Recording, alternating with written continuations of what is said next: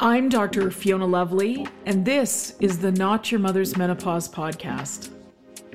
I'm taking the taboos of menopause and perimenopause and bringing light to the dark. No bullshit, no shame. It's time for us to gain a new paradigm in female health, out with the old and in with the new, and I'm bringing fresh perspectives from someone in the arena. I've been practicing women's health for nearly 20 years, and I'm spilling the tea on what it means to live at midlife, knowing that the best is yet to come. I'm sharing my Gen X approach to living through this transition. Sassy, a bit sweary, and always honest. Tactical tips and instantly usable information is my aim. I hope to make you laugh and that you learn something new that helps you embrace the change. Together, we bring power to the peri. Onward to the podcast.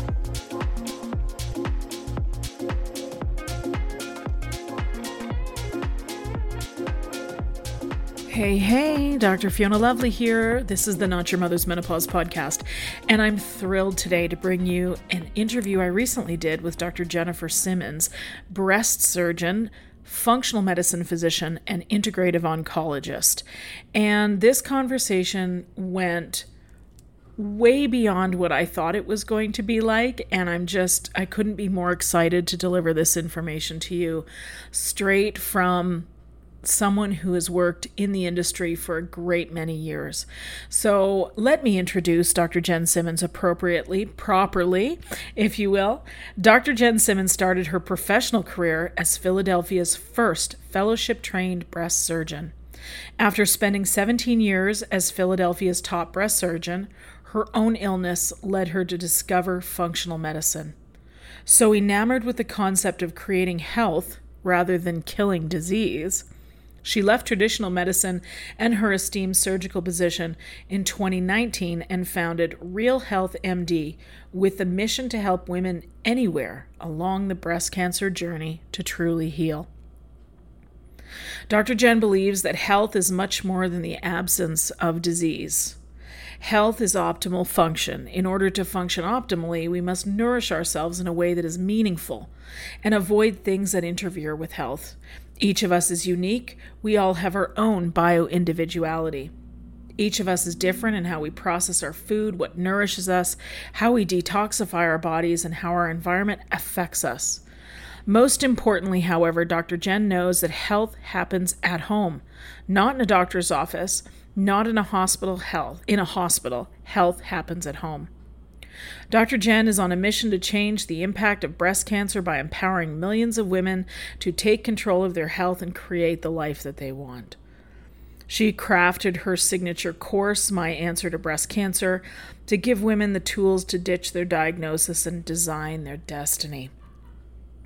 Dr. Jen is a motivational speaker, maintains her private practice, runs group programs, is a frequent podcast guest, a summit host, an author, has an extensive TV and live speaking experience, is a wife, mother, grandmother, dog lover, athlete, and friend.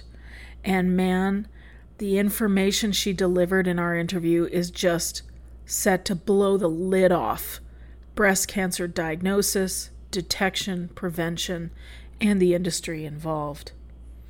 Please find out more about Dr. Jen Simmons and her practice at realhealthmd.com. She has a podcast called Keeping Abreast Podcast, and she is set to release her first book called The Smart Person's Guide to Breast Cancer. And I don't know about you, but I am getting my hands on that and reading it ASAP. Now, we had a wonderful conversation that went on much longer than we thought it was going to, but there was so much to talk about. I think you'll find that you agree when you listen to this episode. So if you wish to see the actual full video episode that I did, recording an interview that I did with Dr. Simmons, you can subscribe at my Patreon page where all the video episodes are released. Patreon.com/Dr. Fiona Lovely. And I think that's it. I don't want to keep you waiting even a second longer because this is such a juicy interview. I just loved it. And just so you know, I asked Dr. Jen if she would come back and speak to us about some other things related to breast cancer that we didn't have the time to cover today. So as always, thank you for being here. I'm so grateful to have to bend your ear for a little bit of time, and let me know what you think about the episode. Without further ado, here's a word from our sponsor. Our next partner is AG1, the daily foundational nutrition supplement that supports whole body health. I drink it every day in the morning to break my fast. It makes me feel like I'm doing something good for my body, that I'm covering my nutritional bases. This simple daily habit allows me to cover those nutritional bases no matter what the day brings. Oh my gosh, because we never know what the day is going to bring. AG1 is a foundational nutritional supplement that delivers comprehensive nutrients to support whole body health, replacing your multivitamin, probiotic, and more in one simple, drinkable habit. So if you want to take ownership of your health, it starts with AG1. Try AG1 and get a free 1-year supply of vitamin D and 5 free AG1 travel packs with your first purchase. Go to drinkag1.com/Fiona Lovely. That's drinkag1.com/Fiona Lovely. You can find the link in the show notes. Check it out. Welcome to the Not Your Mother's Menopause podcast, Dr. Jen Simmons. Welcome. Thank you. I'm so happy to be here. I'm a little jealous of your lipstick. That wasn't in my plan this morning. I actually remembered to do it before I hit record. So thank you for noticing. That made it all worth it. I have actually noticed as I've moved further into my perimenopause, my lips have paled and I have to wear a color. Otherwise, I just look plain washed out. Yeah. Another thing that sucks as you go through menopause. On the other hand, so fun to catch up on all the lipsticks I didn't get to wear when I was masking every day all day. There you go. Silver lining. Silver lining for sure. Silver lining. So welcome, as I said, to the Not Your Mother's Menopause podcast. You are a functional medicine physician and integrative oncologist. Tell me, how did you get here? Well, I didn't start there. I for sure didn't start there. So, my specialty, my wheelhouse, the thing that brings me true joy is to help women along their breast cancer journey to reclaim their health and actually have the health after their diagnosis that they'd never had in their whole life. So really capture ideal health. But the breast cancer part comes really organically to me because there was really never a time in my life where I didn't know about breast cancer. And as a child, I had a first cousin. Her name was Linda Creed. Linda was a singer-songwriter in the 1970s and 1980s. She wrote all the music for the Spinners and the Stylistics. She wrote 54 hits in all, and her most famous song was The Greatest Love of All. So Linda wrote that song in 1977 as the title track to the movie The Greatest, starring Muhammad Ali. But it really received its acclaim in March of 1986 when Whitney Houston released that song to the world. And at that time, it would spend 14 weeks at the top of the charts. Only Linda would never know. Because Linda died of metastatic breast cancer just 1 month after Whitney released that song. I was 16 years old and my hero died. Her life and ultimately her death gave birth to my life's purpose.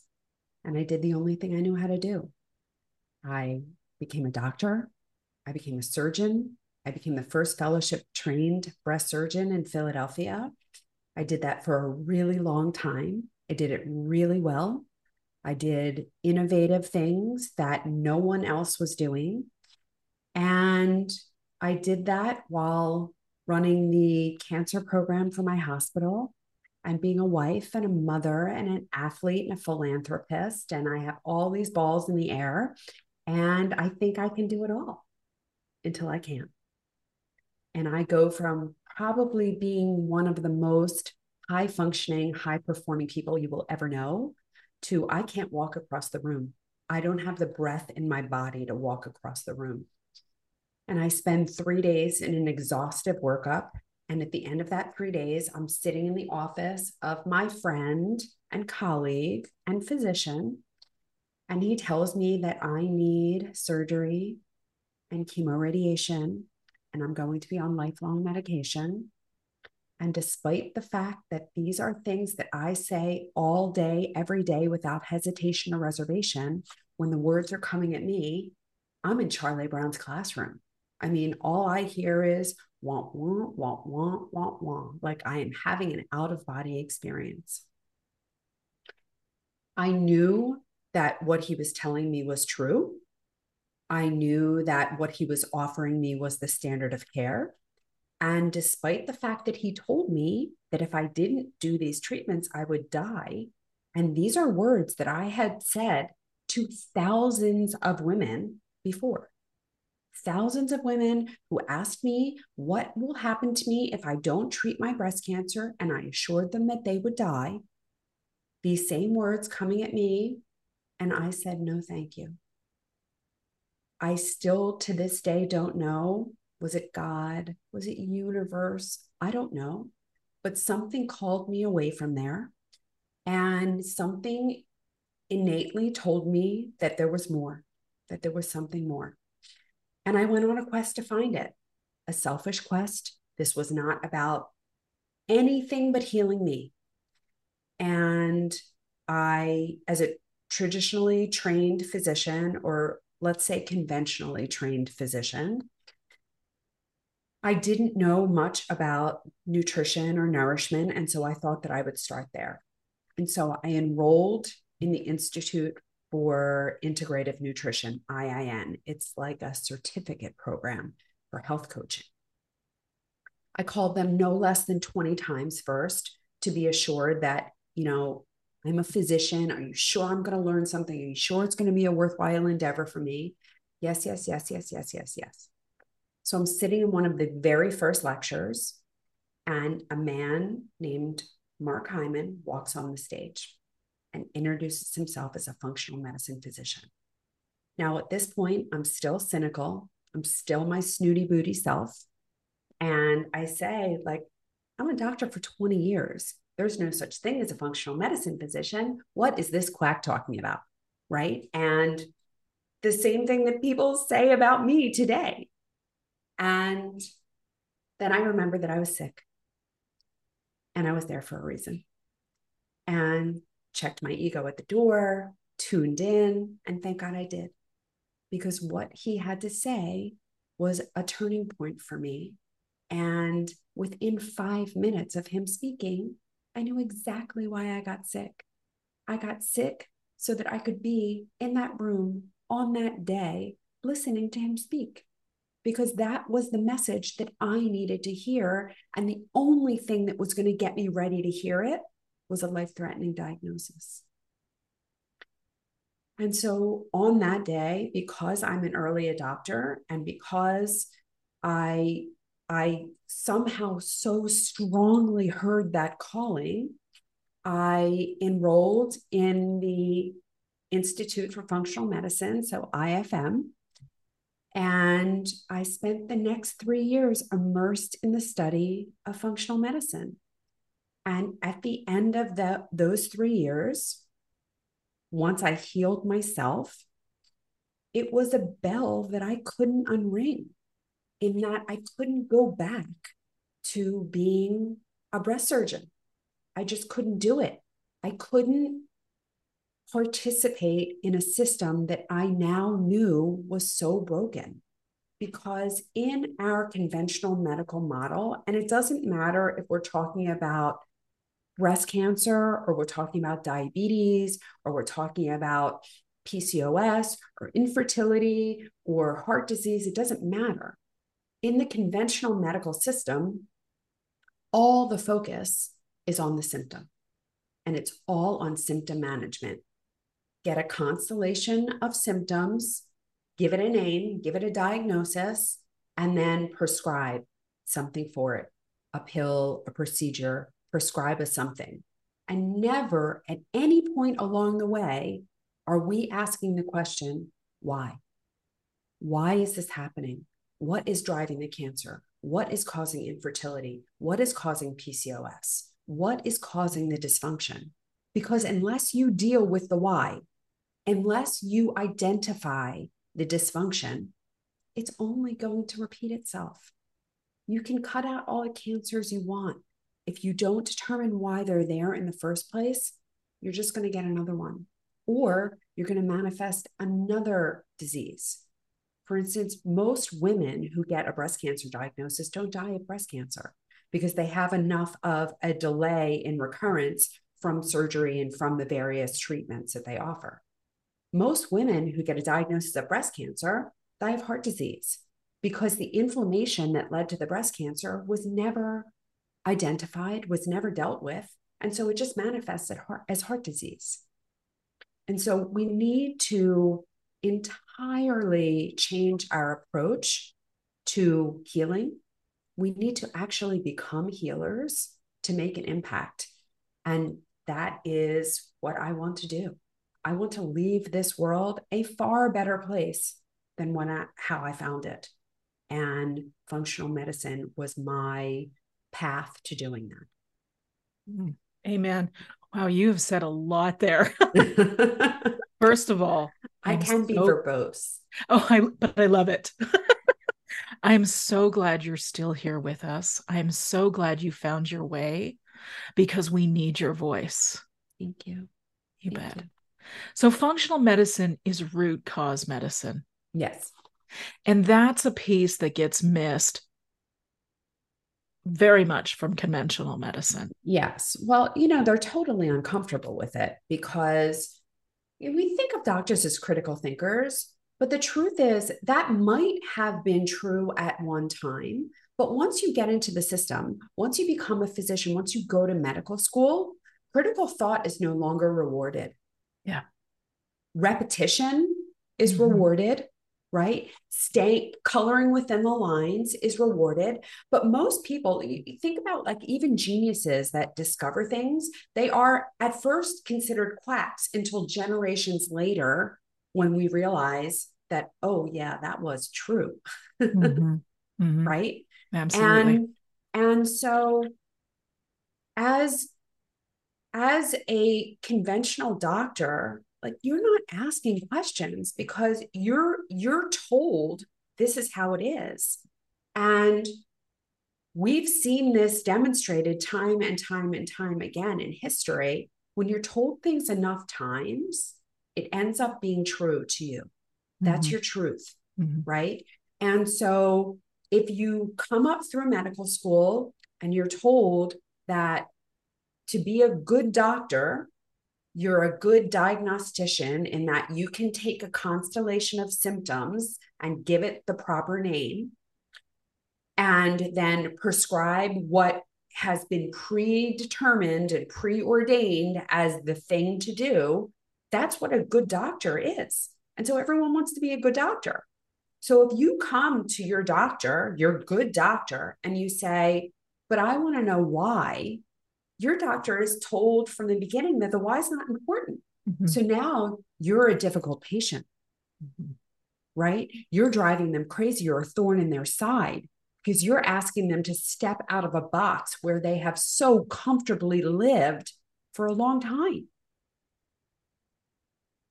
And, again, it took me a life-threatening diagnosis to take my blinders off. Yeah. And otherwise, I would be a surgeon today. I would have never left. I was at the very top of my game. I would have never left. I would have been like all the other surgeons that I knew before me and like basically forced to retire. Wow. There's so many questions I have for you, but they're really the one that's at the top of my mind is how do we change the system? It's really hard because we're competing with entities that are big and strong and well established.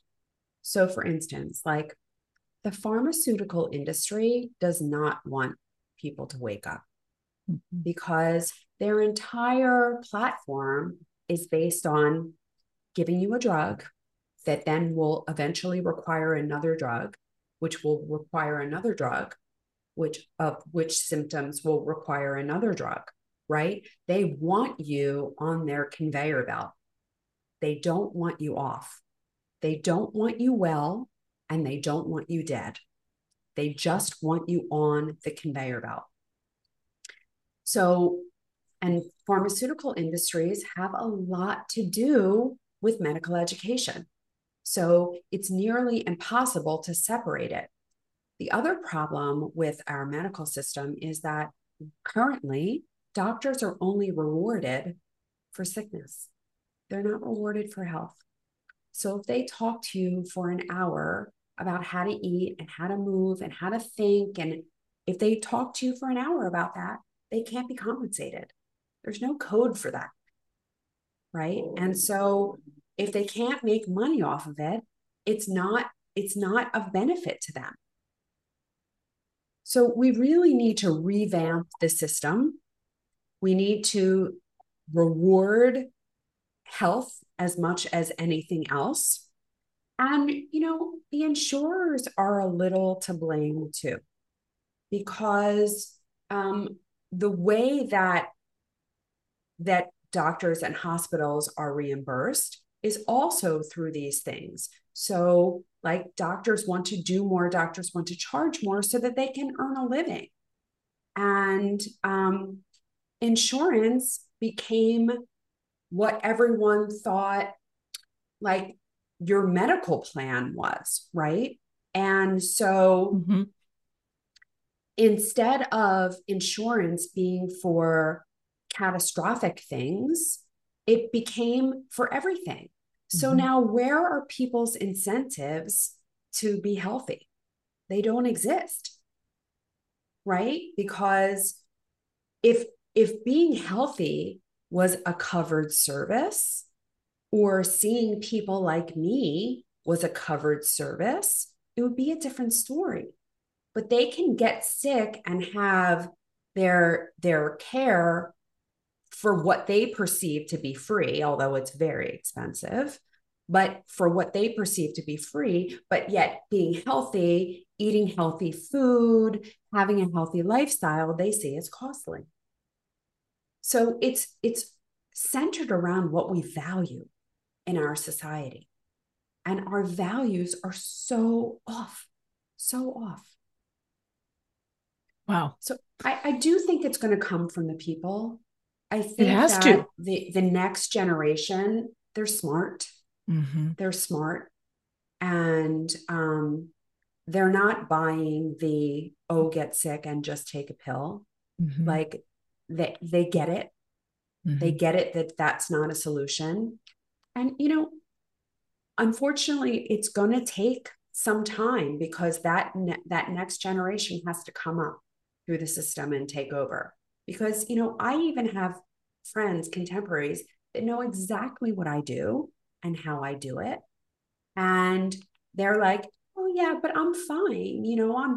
I'm on an antihypertensive that controls my blood pressure, and I'm on cholesterol medicine. So that's controlling my cholesterol. And yeah, I don't feel great, but I'm fine. Right? Instead of ever asking, well, why do you need to be on an antihypertensive? Like, that's not good. Why is your blood pressure abnormal? It's not good. Right? But they're so trained to think that it's normal to need an antihypertensive, to need a statin. They're trained to think it's normal. And we've normalized bad health, right? What do we say to menopausal women all the time? Like, you're supposed to be tired. Of course you're tired. You're getting Get older. used to it. This is Yeah. what happens at our age. Get Right? yourself an acupuncturist. Like people after a certain age, like, your bones are supposed to hurt, your joints are supposed to hurt, you're supposed to be tired, you're supposed to not sleep well, you're supposed to gain weight. And can you imagine somebody saying to a doctor saying to a man who came in saying he's having erectile dysfunction, you're supposed to have a limp dick at your age? Yeah, of Can you course. imagine? It wouldn't Yeah. happen. I was just on a live last night, and we were talking about mammograms, which is one of my favorite things to talk about. Perfect. And It's I on the said, list. Yeah, good. Can you imagine a scenario where you said to a man, once a year after you turn 40, we're going to take your testicles and we're going to squeeze them between two metal plates. Don't worry, it's only for like 5 seconds. We'll only take 4 pictures. And, hopefully you won't have to come back and we're going to radiate you, right? And then hopefully you won't have to come back for a year, except like 25% of the time we need to bring you back for more pictures the following week. And of that 25%, at least half of you will have to come back in 6 months. Mm-hmm. Can you Mm-hmm. imagine a Mm-mm. conversation with a man? A man No. will look at you like, have you lost your ever loving mind? Mm-hmm. And Mm-hmm. yet, Mm-hmm. women line up for it. Mm-hmm. They Mm-hmm. That's sign up for it. They beautiful pay for segue. it. Yeah. Yes. Let's go there. And yeah. And and they're so afraid to Yeah. not do it Yeah. because the fear has been so deeply instilled Mm-hmm. by industry Mm-hmm. Mm-hmm. that they believe, right? Mm-hmm. This is another one of those things that if you say it enough times, people think it's true. 100%. Mammograms save lives, right? How Mm-hmm. many times have you heard that? Is it Mm-hmm. true? No, Mm-hmm. it's not Mm-hmm. true at all. And yet people will lay down and die for that term. Mammograms save lives. They really believe it. So let's talk about where that came from. But before you, So, I just want to put an exclamation point on that, okay. guys. You heard it here from the breast oncologist, the breast Yes. surgeon, Yes. that you practiced this for almost 20 years. Yes. Mammograms do not save No. lives. No. Period. Period. They do not. And, let's just like a 3-year-old can figure this out, right? Like everyone knows radiation is bad. You see all Mm-hmm. those like signs and don't go near, and radiation is bad. Everyone knows radiation is bad. So, how on earth could Mm-hmm. radiating people every single year be good, right? Into Like it sensitive makes tissues. into sensitive tissues. And think about the most sensitive population. So let's take the BRCA population, for Mm-hmm. instance. Mm-hmm. Everyone is so afraid of having a BRCA mutation because that is a tumor suppressor gene. And if you have a mutation or a change in that gene, it means you're more sensitive to getting cancers because your tumor repair genes are altered. They don't work as efficiently. So we take someone who is already more susceptible to radiation. And what do? We radiate them earlier and more frequently. Mm-hmm. Mm-hmm. And what are we doing? We are Mm-hmm. virtually guaranteeing that that woman gets breast cancer. We are handing her diagnosis. Brutal. Brutal, Yeah. brutal. Like, did you hear that? We're handing the diagnosis. Yeah, This is, yeah, it's as I was writing my notes this morning and thinking in my mind what we should talk about, what would be most helpful for women, for us to talk about as passionate providers of women's yeah, healthcare. yeah. And, the question I often have, and I wanted to ask you was, if we have, you've kind of answered most of it. We've got this technology that shoots radiation into very sensitive tissues. We're taught at the age of 50, we're supposed to have it yearly. If we have breast cancer in the family, we're supposed to start having those at 40, I think 45, maybe. At this point, it changes. But, and please correct me on those Yeah, if they're no, not. listen, the current guidelines say 40 now. So, and they are proposing that people with dense breasts, and let's please talk about what Oh, that means. yes, But please. they're proposing that women with dense breasts start even earlier. So, Jesus. if you're Okay. talking about a high risk population, Mm-hmm. right? If you believe that is a risk factor, if you're talking about a high risk population and you're talking about radiating them even earlier, again, you are basically guaranteeing these women that they are going to get breast cancer. Because what happens when you radiate tissue again and again and again and again, and you cause more and more and more and more DNA damage, and your Mm-hmm. tumor repair genes don't work, Mm-hmm. you're getting breast cancer, Mm-hmm. Mm-hmm. right? And Mm-hmm. on top of that, we are living in this like ever increasingly more toxic earth. And a lot of those toxins are xenoestrogens. These are environmental estrogens that look like estrogen, hook onto the estrogen receptor, but don't act like estrogen. They act in a toxic way. And then our liver has to clear these xenoestrogens out.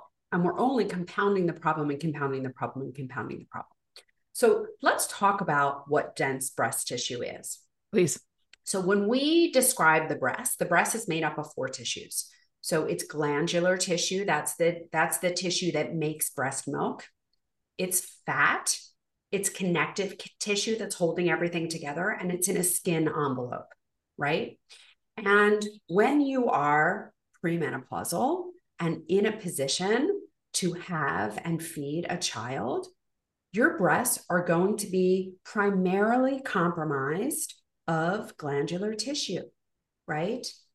Because that's the stage of life that you're at. If you didn't have glandular tissue when you're premenopausal and able to have a child, then your breasts wouldn't work. They wouldn't function in the way that they're supposed to function. You are supposed to have dense breasts when you're premenopausal. You're supposed to. It's normal. And the fact that we are calling it anything other than normal is disgraceful. I can hear people rewinding what you just said, by the way. Yeah. Listening again, please go on. Again, this is the medical profession at work scaring women for the purposes of drumming up business. And it's not right. No. It's not right. No. It's really dishonest. And using scare tactics, it's not right. It's despicable. Agreed. So now, as you get in that perimenopausal phase and stop menstruating and then transition into menopause, as our female hormones, specifically estrogen, but progesterone too, as they become less available, that breast tissue will start to atrophy and it will be replaced with fatty tissue. And so the older you get, the less and less dense your breasts should get. Now, if you have someone who is postmenopausal and they still have dense breasts, they're either on hormone replacement or they're inflamed. And so I don't think that we should be having conversations about dense breasts in the premenopausal population. It's normal. It's inappropriate to scare a woman who is premenopausal into thinking that she's at high risk for breast cancer just because she's young. It's not the right thing to do, and it's not true. Now, what is far more important than the actual density of the breast is which direction is your breast going in? Is it getting less and less dense every year? Because if it's getting less and less dense every year, then that is not a risk factor. That's what is supposed to happen.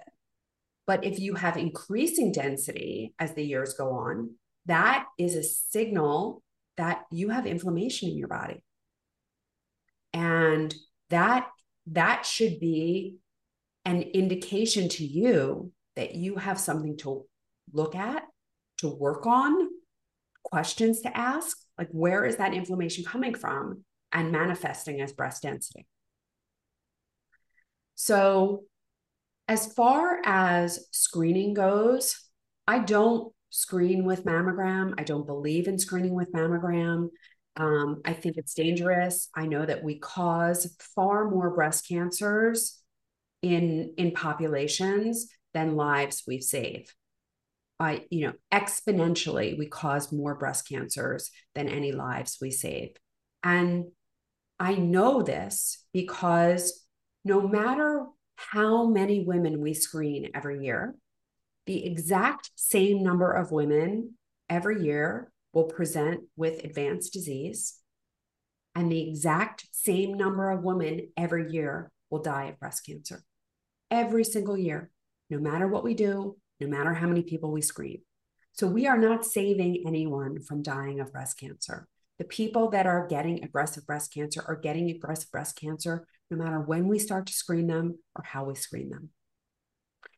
And so unfortunately, what needs to happen is twofold. First, We need to find a better way to screen people. We've done that. We've done that. And I'm happy to talk about that.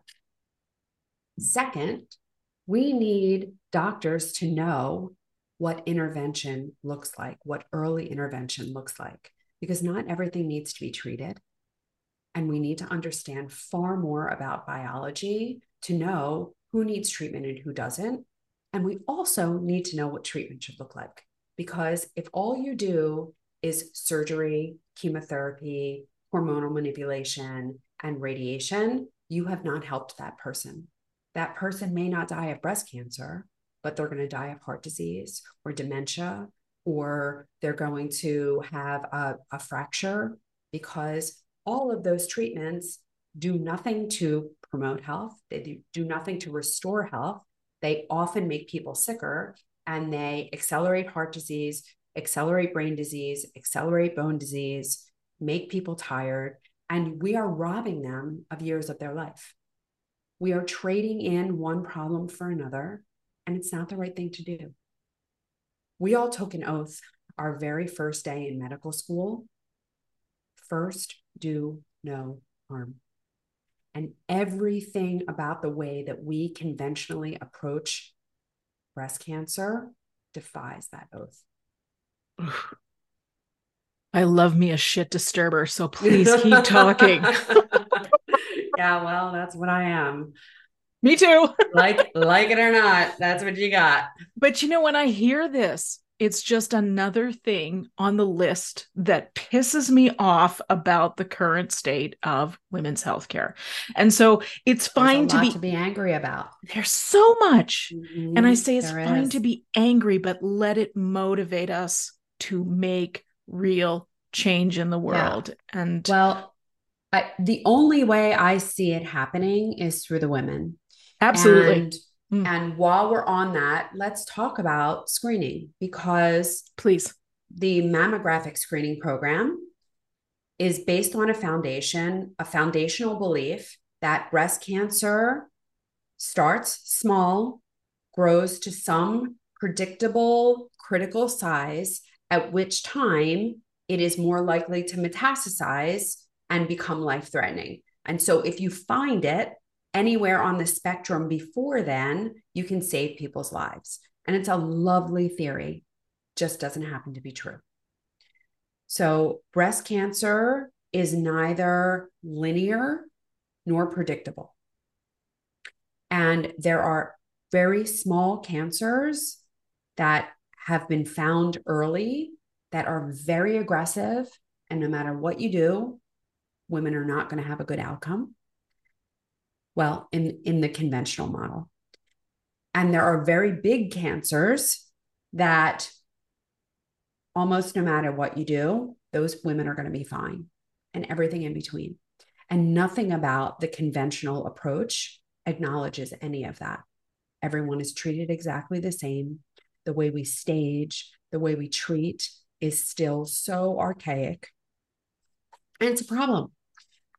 But we screen like 37 million women a year with mammogram. And depending on where you are in the United States, the callback rate from that screening mammogram is upward, nearly 50%. And so then women go for more views. It's called a diagnostic mammogram. And then go Which for is an more ultrasound, radiation. more radiation, Mm-hmm. but also generates a lot of money. So a diagnostic mammogram, an ultrasound, ultimately an MRI. And there are some populations, like the BRCA population or someone who's had a breast cancer before, these people are recommended to get screened every year with MRI. So this is very big business, very big business. And MRI is, though it doesn't offer ionizing radiation, it is still uncomfortable, cumbersome, takes a long time, is not readily available, and requires the injection of a heavy metal. It requires the injection of gadolinium. So that gadolinium is being stored in your body. It's going nowhere. And anything that is stored in our body is stored at the expense of something that we need. It is displacing something. And it's never displacing something that you don't need. It's always displacing something that you need. So while we're told gadolinium is safe, we're told a lot of things are safe that have not been true, that are far from safe. And so I think that we haven't even begun to see what the impact of screening these women for all these years with MRI. But in any event, the NIH recognized that there was a problem here. And so they charged a man named John Clock with solving this. He is the inventor of the calcium score. He invented the CT colonoscopy. He's a genius. And he actually solved the problem and came up with a test that does not utilize radiation. It is a completely novel imaging technique in that it is unlike anything else that's out there. It is fast, it's comfortable, it's relatively inexpensive, and the 3D images that are created in a 4 to 15-minute study have 40 times the resolution of MRI. Like you can literally see down to the cellular level. So it is diagnostic and virtually eliminates callbacks. So the callbacks for the technology, which will only get better and better as time goes on, are for more for software issues than we need a better look. There is no better look. Mm-hmm. And so there are currently 10 centers open in the United States. And I'm making it my mission to make sure that everyone within the next 5 years who wants access to one of this for screening has access to it. It has FDA approval. It's been FDA approved to screen women with dense breasts, which is the most important population to screen with this technology anyway, because in that group, in that cohort, mammogram will miss 40% of cancers. So why bother? It's unacceptable. It's unacceptable. Yeah. Tell me about the technology. Yeah, please. So it's called QT imaging. Okay. And my centers will be called quintessential imaging.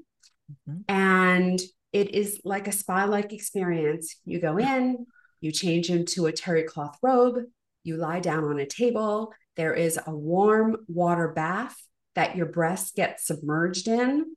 You hear sound, which is just slightly above the speaking voice. And 360 sound waves are transmitted through the water, and out comes a 3D image of your breast.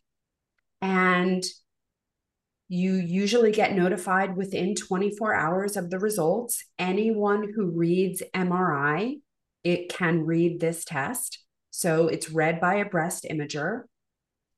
And if you have a normal QT scan, they are so sensitive that for most women, it will mean that you don't need a study again for another 2 years. Excellent. So yeah, go ahead, please. It takes a fraction of the time of MRI. It is done at a fraction of the cost of MRI, and it is poised to replace both MRI but mammogram, because it doesn't make sense to not give this offer to women as opposed to having them get radiated. It doesn't make sense for the couple extra minutes that it's going to take to do it. It doesn't make sense to have them radiated. I imagine the industry that's involved in the mammography, the mammography industry, they're going to do hard. Everything they can to discredit this technology. So just so you know, they'll do everything they can. And the radiologists, because think about how it's going to affect their livelihood if they have one scan to read or four. Mm. And this is the problem. This is the problem with business being a part of industry. And listen, everyone deserves to make a living. I don't work for free. You don't work for free. I don't expect people to work for free. But let's pay people fairly for what they do and not make them inclined to do what doesn't need to be done, what shouldn't need to be done, because that's how they have to earn a living. Like we really just need to rethink it. And the primary goal should always be what is best for the patient. Absolutely. And we have so far departed from that. Yes. Right. That is not what it's about anymore at all. Right. And Absolutely. That's what we need to bring back. What is best for the patient? And I think as human beings, we have a moral and ethical obligation to take care of each other. And what women do differently is that we do it in the spirit of the Great Mother. Amen. And that's when things will change. I love what I'm seeing in research. Brain and hormones, that's my jam. So I'm loving what I'm seeing in that zone right now. And it's women-driven research. Yeah. It's like the shackles are off. Like we're just figuring this stuff out. We're just figuring it out. It's beautiful. And it's about time. And we're really starting to see it. And ultimately, I think I'm grateful for a lot of reasons for being part of Gen X, but we just won't go quietly into the night. We don't do we don't do quietly being told to get quiet. Used to it. Right? No, me neither. No. And it's unacceptable. And I unfortunately am part of a generation that performed and participated in an atrocity, because what happened over the last 20 years that has had decades and millions of women suffering as a result is it's just shameful. The Women's Health Initiative, which is a study that was originally intended to determine if hormone replacement was protective against heart disease. All right. That was the original design of the study. And the lead investigator was a cardiologist. And it was the biggest study of its kind. It was the most expensive study of its kind. And it would never be reproduced because of its size and its expense. And with that intention in mind, when we know that the vast majority of degenerative changes, negative changes, happen within the first 10 years after menopause, and the average age of menopause is 52, we enrolled women with an average age of 63 into a study to see if a medicine which was too late for them would work. Okay? So flawed from the beginning. From the beginning. Yep. From the beginning, so flawed. We also said that we were going to enroll healthy women into the study. And yet half of them were smoking or had a history of smoking. 70% were overweight, on and on and on and on. Okay. So we enrolled women who were too old, who were not healthy. And then we manipulated the results and released them early and without approval of the medical staff. We said that hormone replacement causes breast cancer. And the whole world comes to a halt. And millions of women who were getting the benefit of hormone replacement, and make no mistake, the benefits are real and they are great. Millions of women who were getting the benefit of hormone replacement were taken off. And millions of women to come had to then suffer through menopause and be at risk for heart disease, dementia, osteoporosis, all for an invalidated study with incorrect conclusions That that prevails. was that was later retracted, which Yeah. no one read. Yes.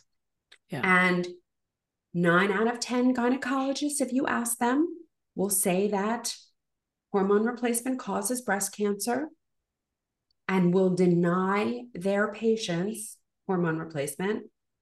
They will talk about bioidentical hormone replacement like it's something that quacks prescribe. Mm-hmm. Mm-hmm. And they will perpetuate the fear, perpetuate the lie. Mm-hmm. And meanwhile, the only people that suffer are the women. Mm-hmm. Mm-hmm. And we have allowed that to be okay until now. Yeah. Right. Until And now. now we're talking about it. And boy, is the lid off. Yeah. So please talk about first of all, just crystal clear on hormones causing Yeah. breast cancer. Estrogen does not cause breast cancer. Thank you. Yeah. Like We've had it our whole lives. let's just get it out there, right? Like if estrogen caused breast cancer, why do we see the vast majority of breast cancers in the postmenopausal population where estrogen is so scarce, right? Yeah. Why don't we see it in premenopausal women? Why don't we see it in women in their 20s? Why don't we see it in pregnant women? Because estrogen is not the problem. It's ridiculous to think that God would give us a hormone that is so essential to life that essentially our life dries up once we stop with Yeah. estrogen. I mean, it's true, Yes, it is. right? Like Yeah. everything goes away after menopause Mm-hmm. because life is going away after menopause because Yeah. you don't have the hormone that Yep. promotes life. Yes. Yes. So it is so preposterous to Mm-hmm. think, but it is a convenient explanation because we have a drug for that. Mm-hmm. Mm-hmm. And that is all that it's about. And notice, no one talks about progesterone. Why Yeah. don't Oh, we talk yeah. about progesterone? Yeah. We don't have a drug for that. Yeah. That's right. Right? That's right. And so it is just so crazy.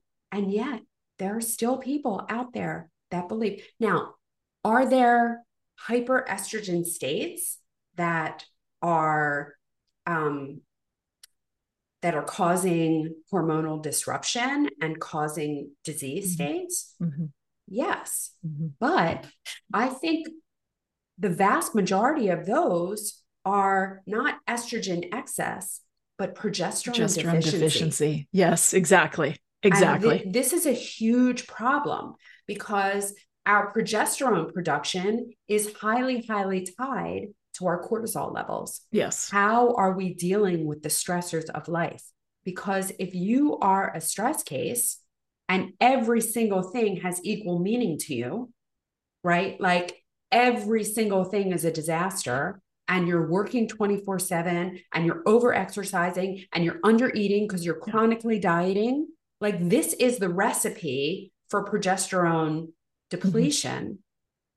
And you can have the right amount of estrogen. If you have no progesterone around, you're going to have problems, Mm-hmm.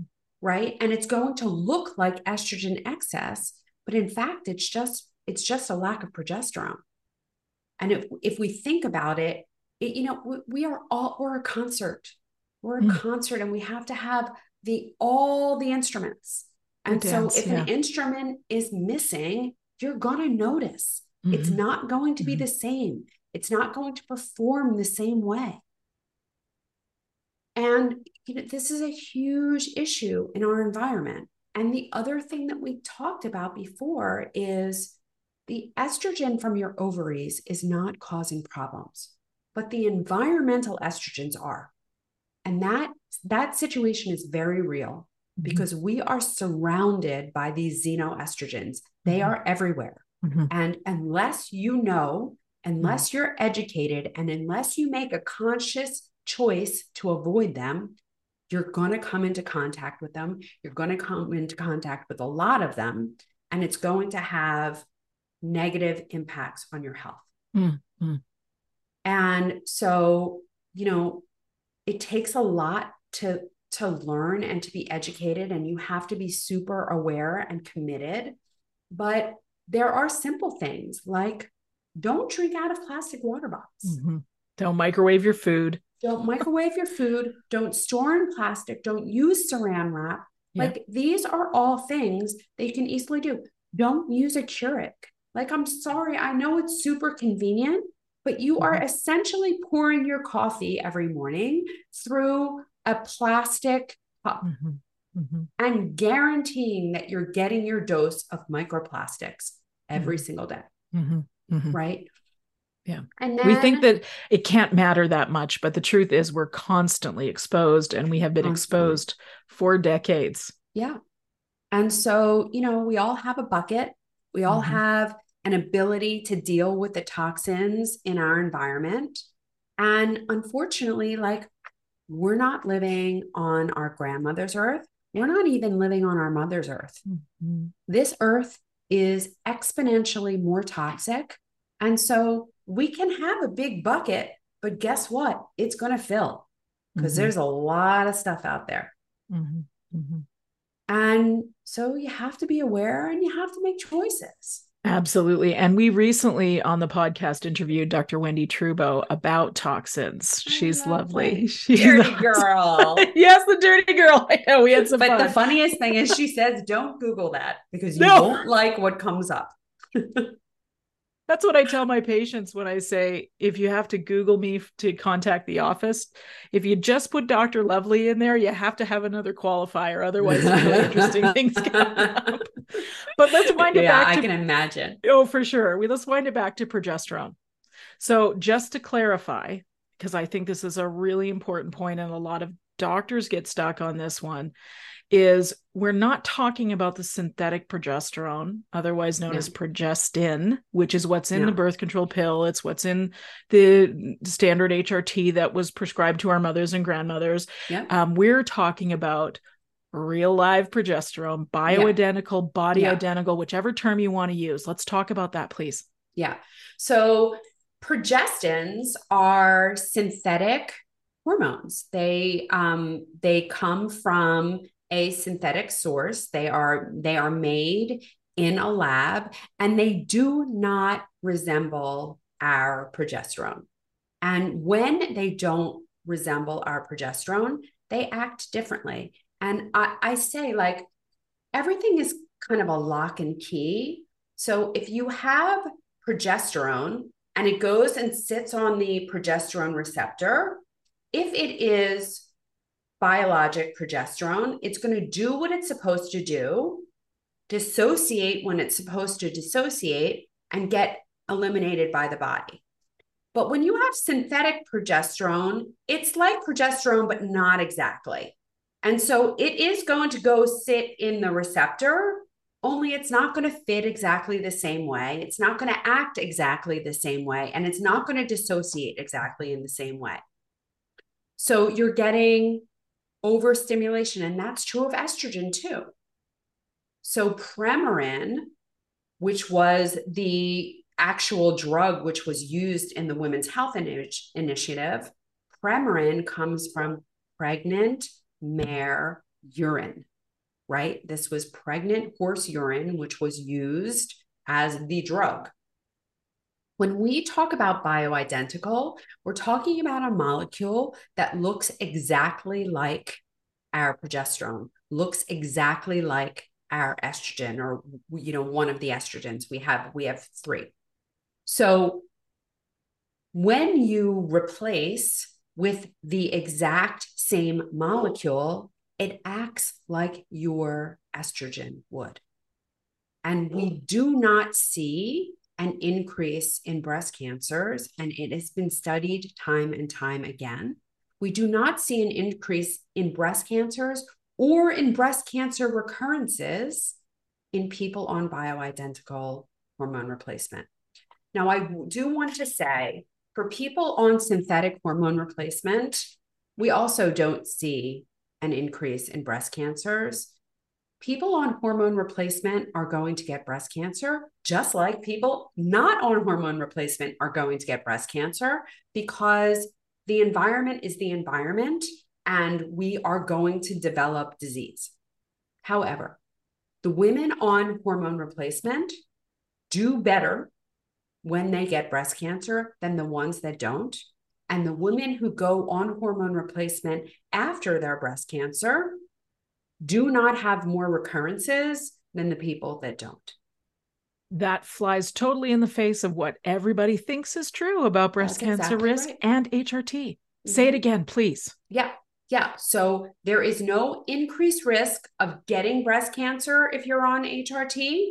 And if you are on HRT and you get breast cancer, you will have a better outcome as compared to the women that are not on hormone replacement.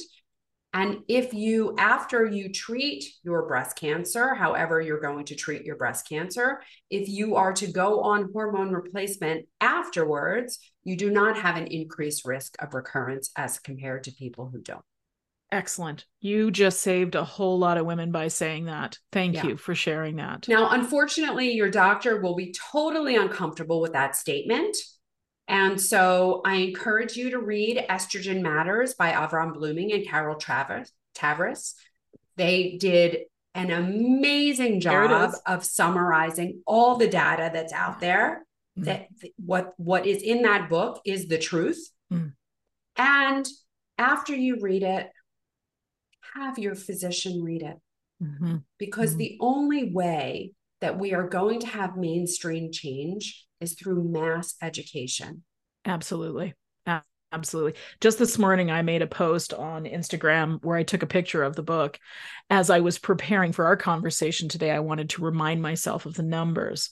And so I think and actually what I said in that post was buy your doctor a copy and take it to them.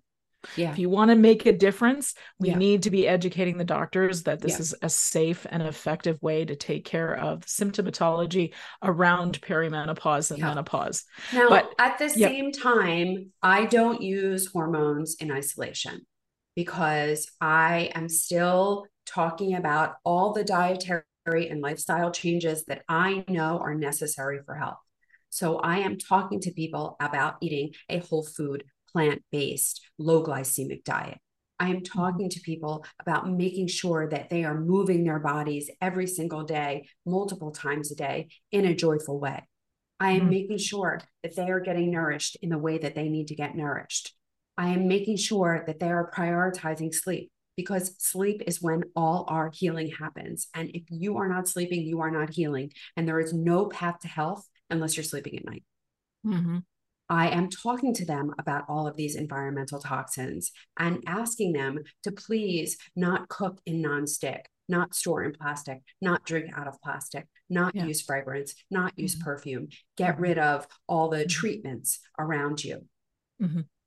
And then living a connected life, like really being mindful about taking the trash out, not living in difficult relationships, not working in difficult workplaces, and living your purpose, doing things that bring you joy and creating that chemistry of joy.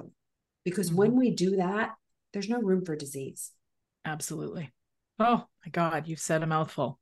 And you brought it back to the functional medicine start of this conversation, which is that when you handle the pillars of health, it's not difficult stuff. It's the stuff we know we should be doing. We've just been convinced otherwise that we don't have to, right?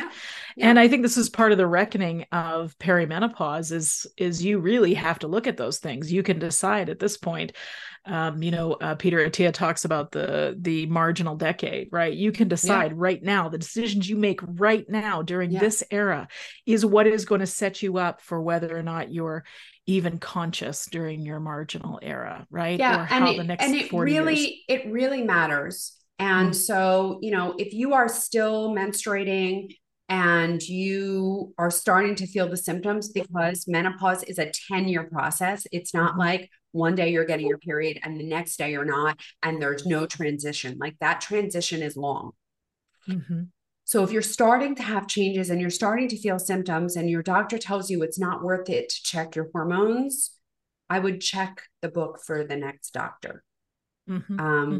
Because starting then is really important, starting to prioritize your health.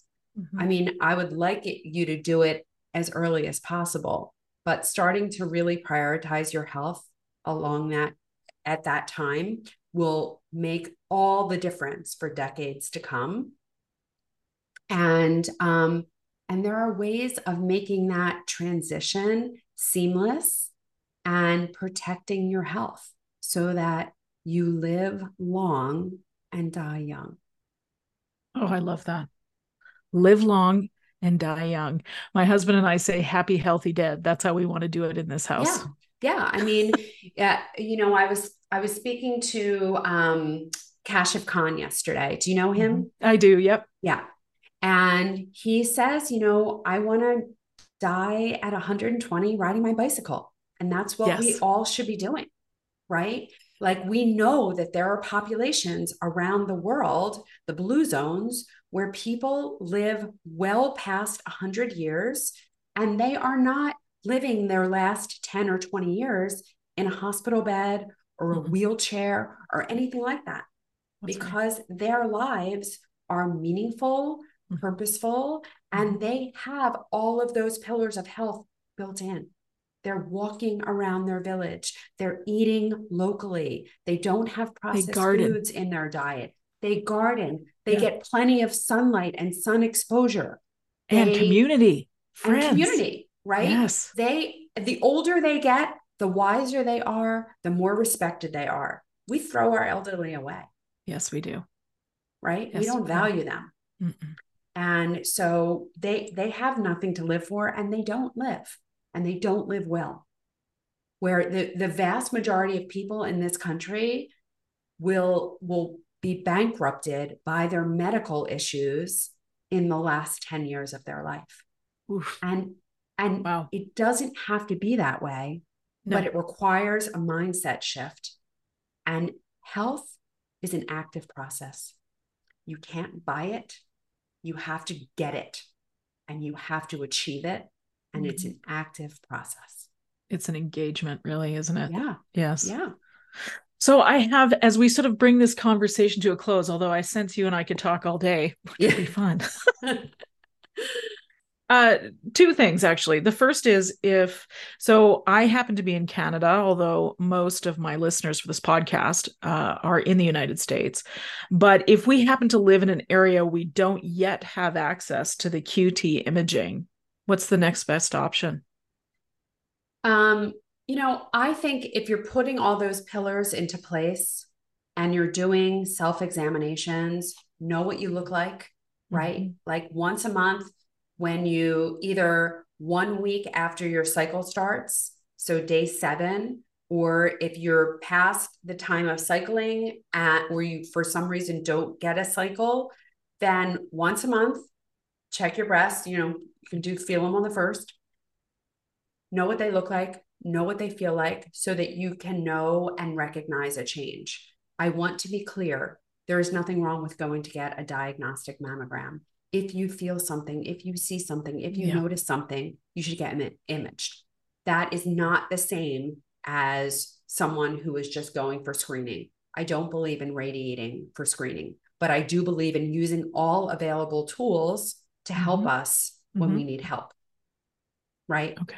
If you are going to get a mammogram, please, please, please, to protect against radiation, the damage of radiation, take 100 milligrams of melatonin and 2,000 to 4,000 milligrams of liposomal vitamin C 1 hour prior to the study. Don't ask me if melatonin will make you tired. I have no idea. That is not a sleep dose. That is an anti-inflammatory dose. I give that dose to my children because they're always breaking something. I give that dose to my children because they're athletes. Before they have their x-rays, they do fine. If you are not sure how you're going to respond to that dose, do a trial dose. Try it out a day before. And if you get tired, have someone take you to your study. You are Yeah. not going to be passed out on the floor. If you get have a nap. Yeah. Yeah. But it's well worth it to protect from the damaging effects of radiation. Yes, absolutely. The last thing I want to ask you about, as I was reminding myself and reading the Estrogen Matters book this morning, what Dr. Blooming says is that of the women who have a breast cancer diagnosis, 90% of them will be cured and will not need surgery or chemo. Now, when I read that, I went, that should be front page news everywhere. Because I think there's this whole industry. Well, I know there's a whole industry that says risk, prevention, frightening, all this scary stuff, all this fear. And guess what? The fear just feeds that inflammation that you were talking about, not to Yeah. mention makes Yeah. us anxious, etc. So I'd Yeah. love to hear your thoughts on that, please. Yeah. So I don't remember that statistic. So I'm going to have to look that up. But let me say this. The vast majority of breast cancers that are treated in this country do not require treatment.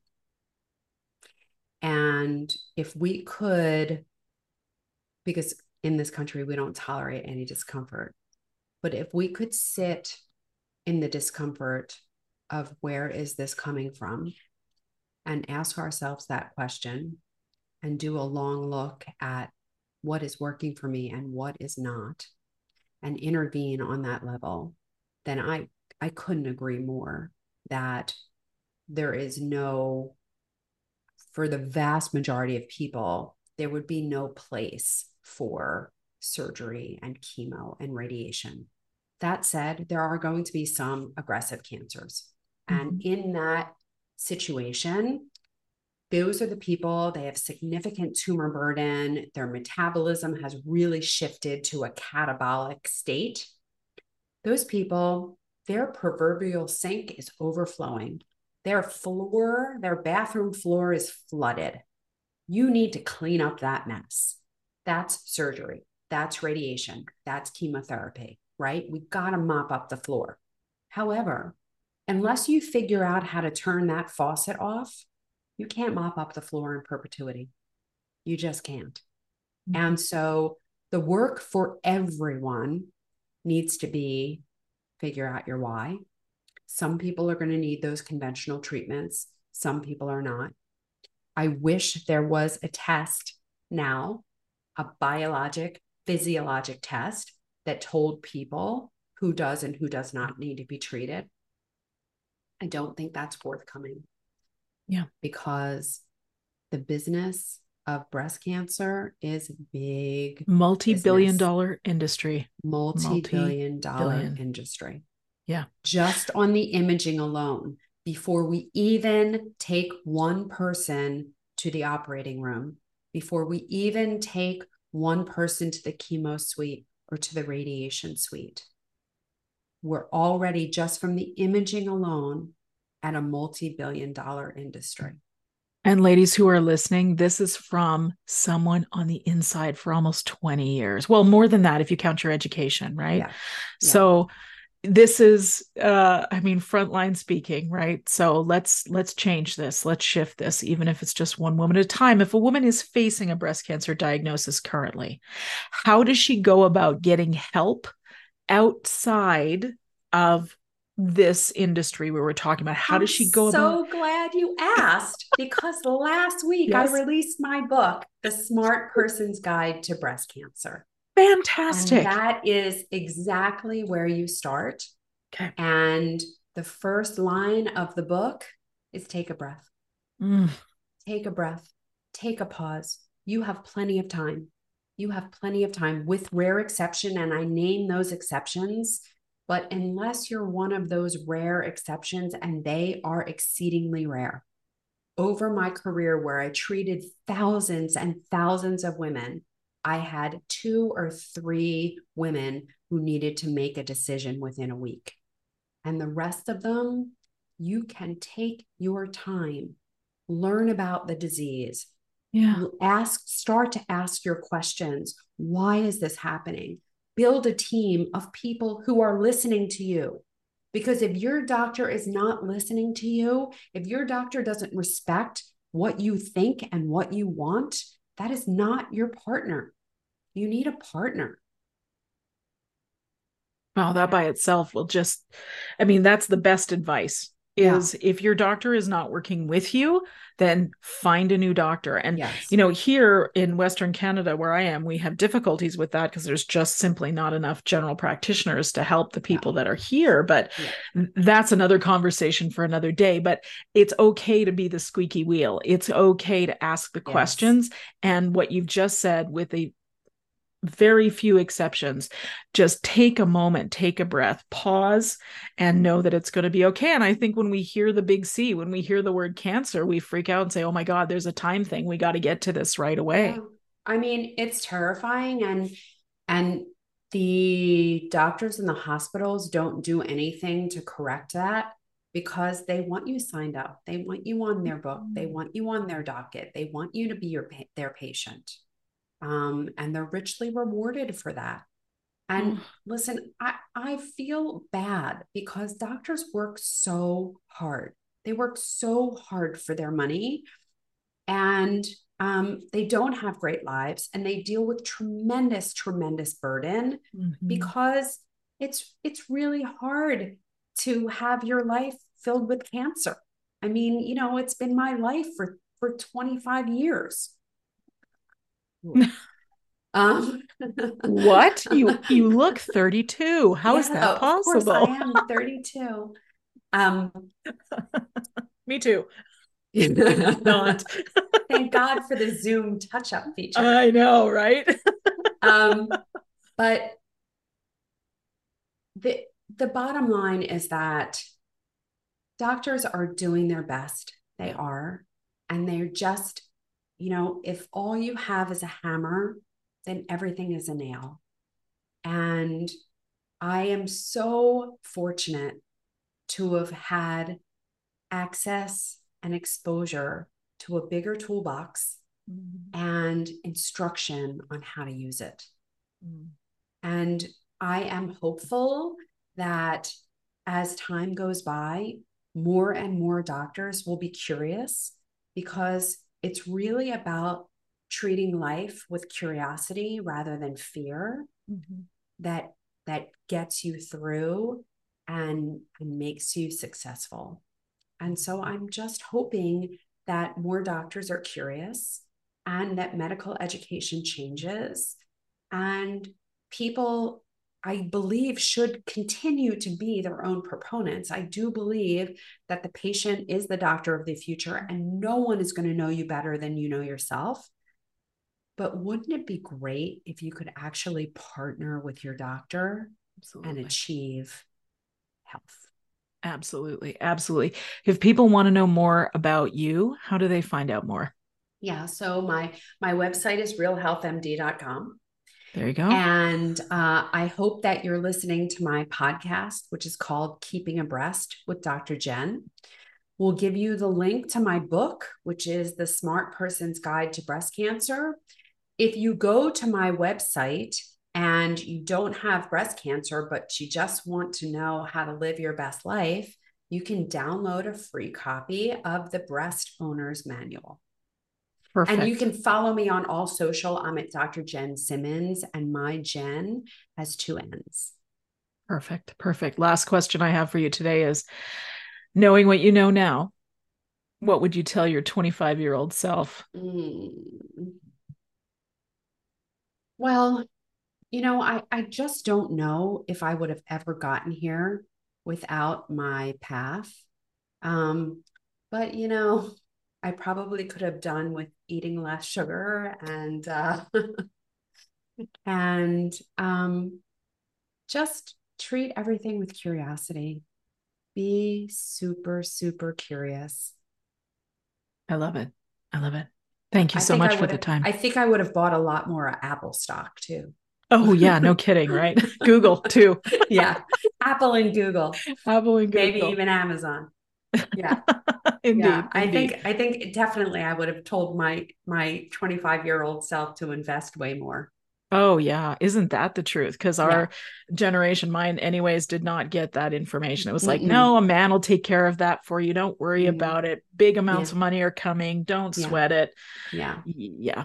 Invest. Learn how to Yeah. invest for Invest. sure. Learn And how in to your, invest is very, very, very important. not just financially, but health-wise too. So Yeah.